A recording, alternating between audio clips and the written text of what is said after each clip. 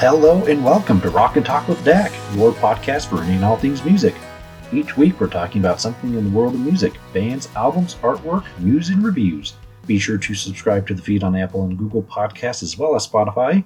Check out Instagram for Song of the Day or head over to Twitter to give feedback or just to say hi. I'm Dak, your host. Let's dive into today's episode. I want to first give a shout out. I'm recording this on Sunday, which is Mother's Day 2020, so happy belated Mother's Day to all of you moms out there tuning in. Thanks for keeping all us crazy kids in line. Most of all, though, thanks for loving us unconditionally. I don't know what I would do without my mom sometimes, and I'm almost 26. So, if you're not a mom listening right now, you call and tell your mom that you love her. She'll love it, and she'll love you even more. Trust me, I'm Dak. I know what's up. Anyway, today we're going to talk about the history of album art and its future in today's digital world. This is a bit of a successor to my LPs versus streaming episode a few weeks ago. I haven't really talked about album art yet because it's visual, and I've been thinking about how to show that without doing like a video.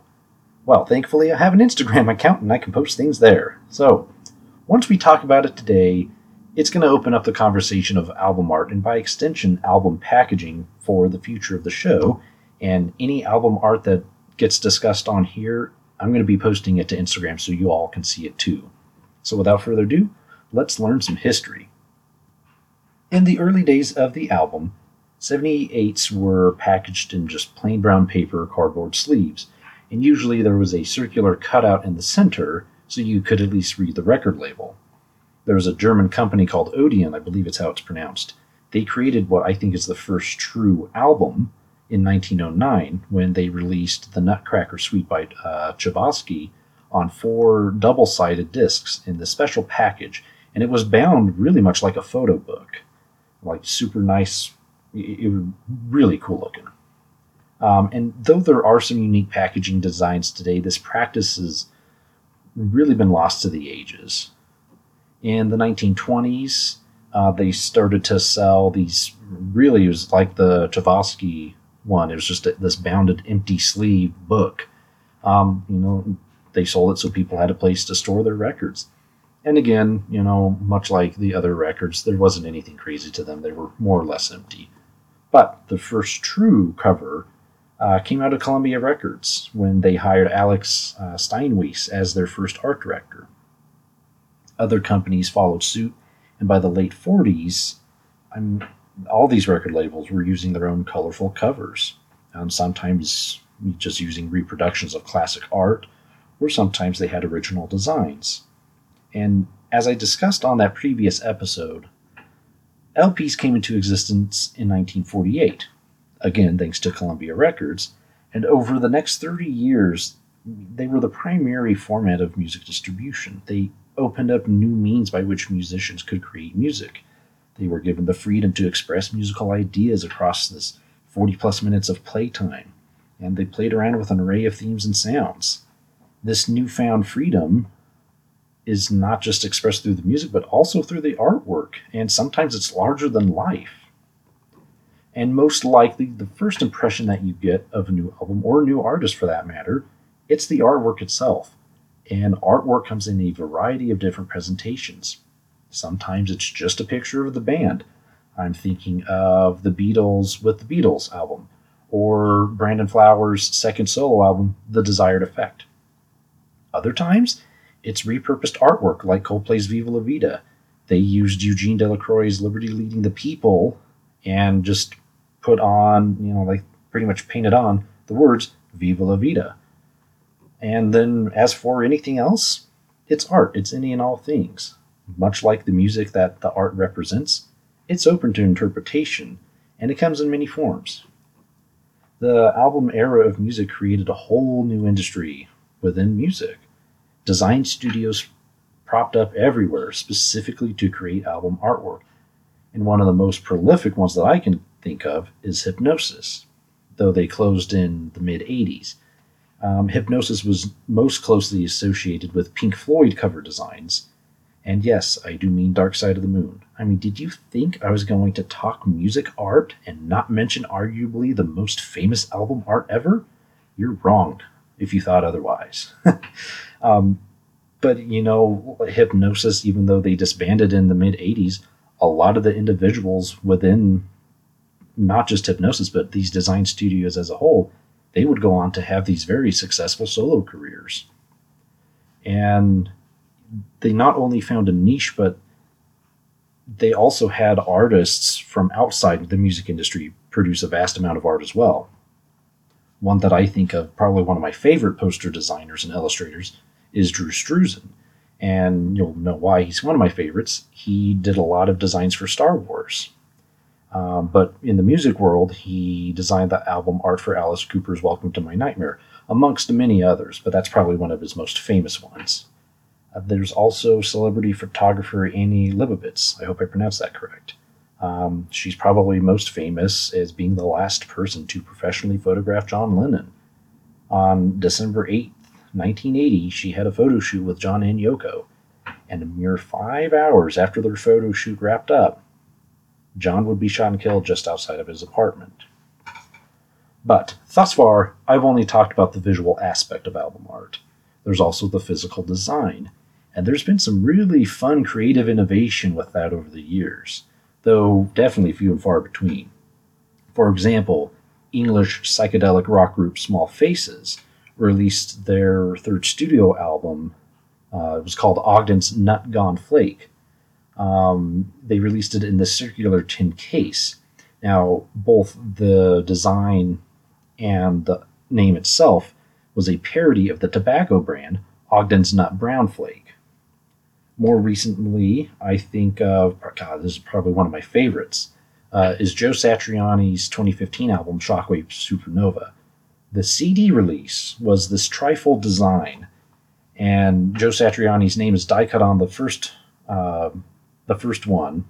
You open it up, and as you open up the other side, the album's name is revealed in this green writing, again die cut. I'll post a pic on Instagram. It's kind of hard to explain, but it's one of my favorite art designs in recent years, especially because it's on CD. That kind of fanciness is something you usually find on vinyl. And speaking of the recent years, album art has taken on a new life in the digital age. Now, when CDs began to take over in the 80s, album art was shrunk down to, well over 50%. You're going down from little larger than 12 inches down to 4.75. And with that smaller scale, you lose a lot of details, especially in expansive pieces of art. And nowadays with streaming, you have album art that goes down even smaller, goes down to 1.5 inches, at least what I see on my Apple Music on the iPhone 8.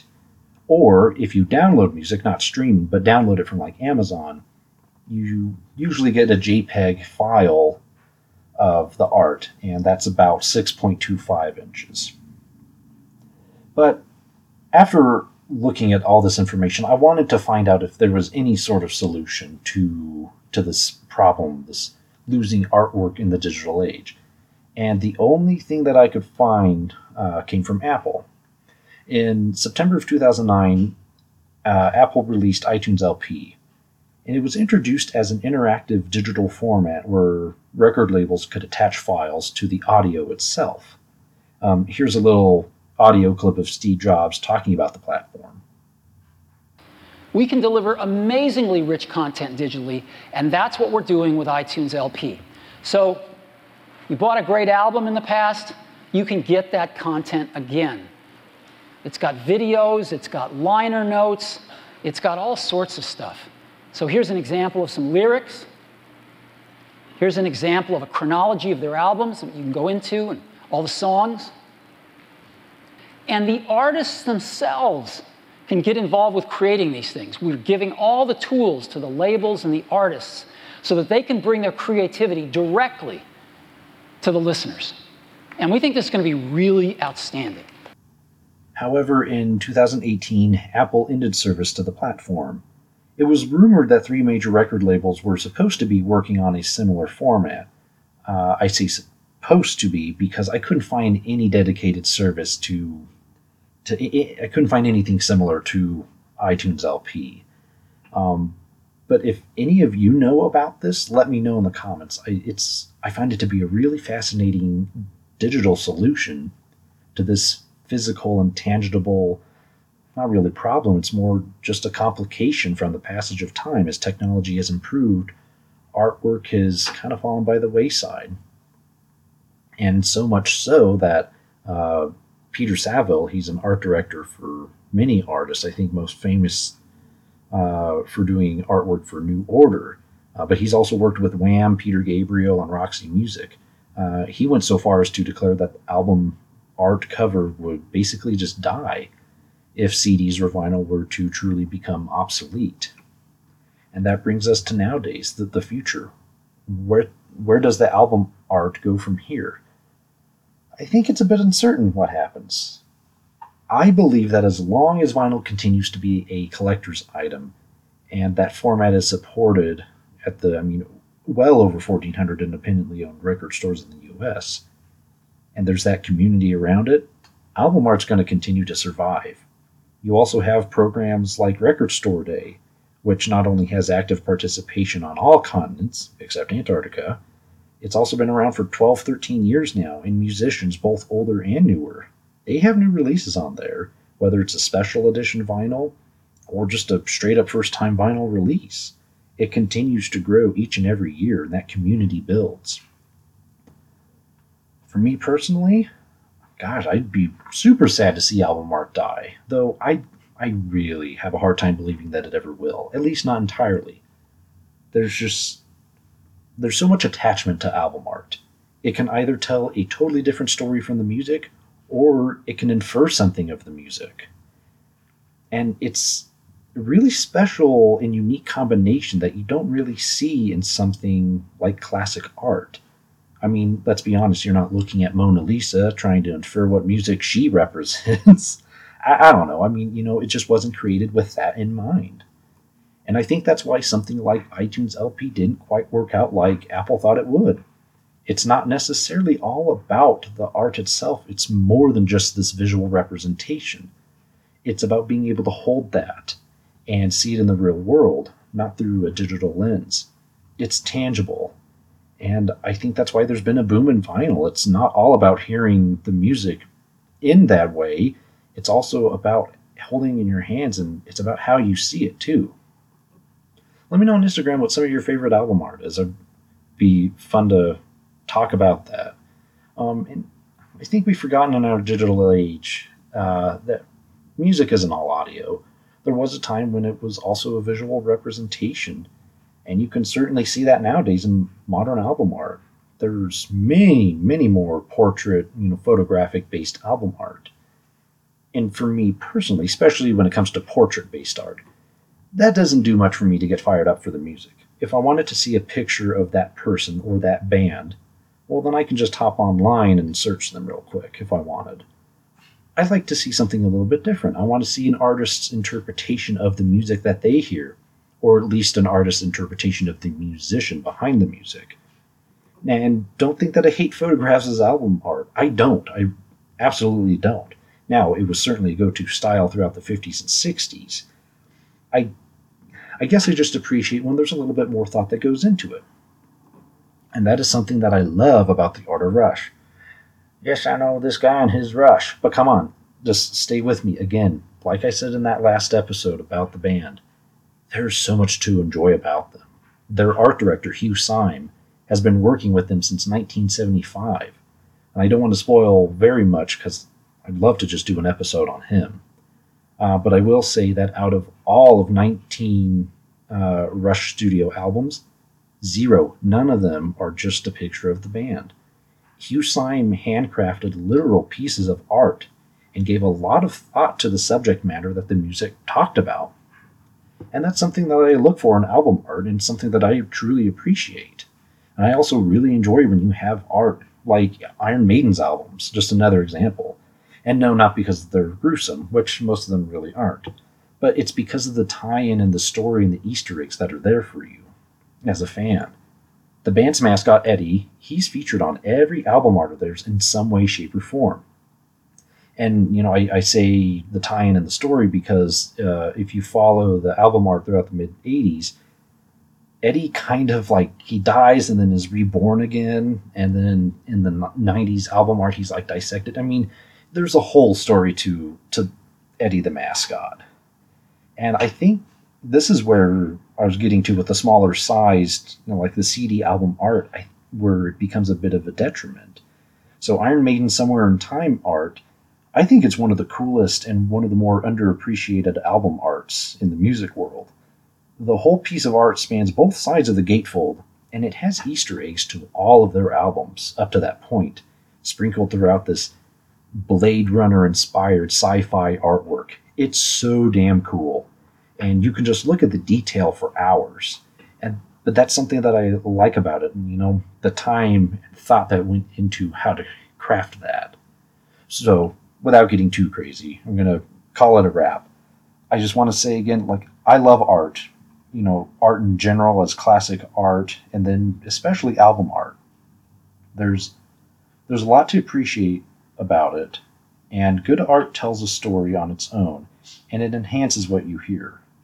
So next time you're listening to your favorite album, take a look at the artwork and see if you can find deeper meaning or find something else to appreciate about the music from the art. I guarantee you will.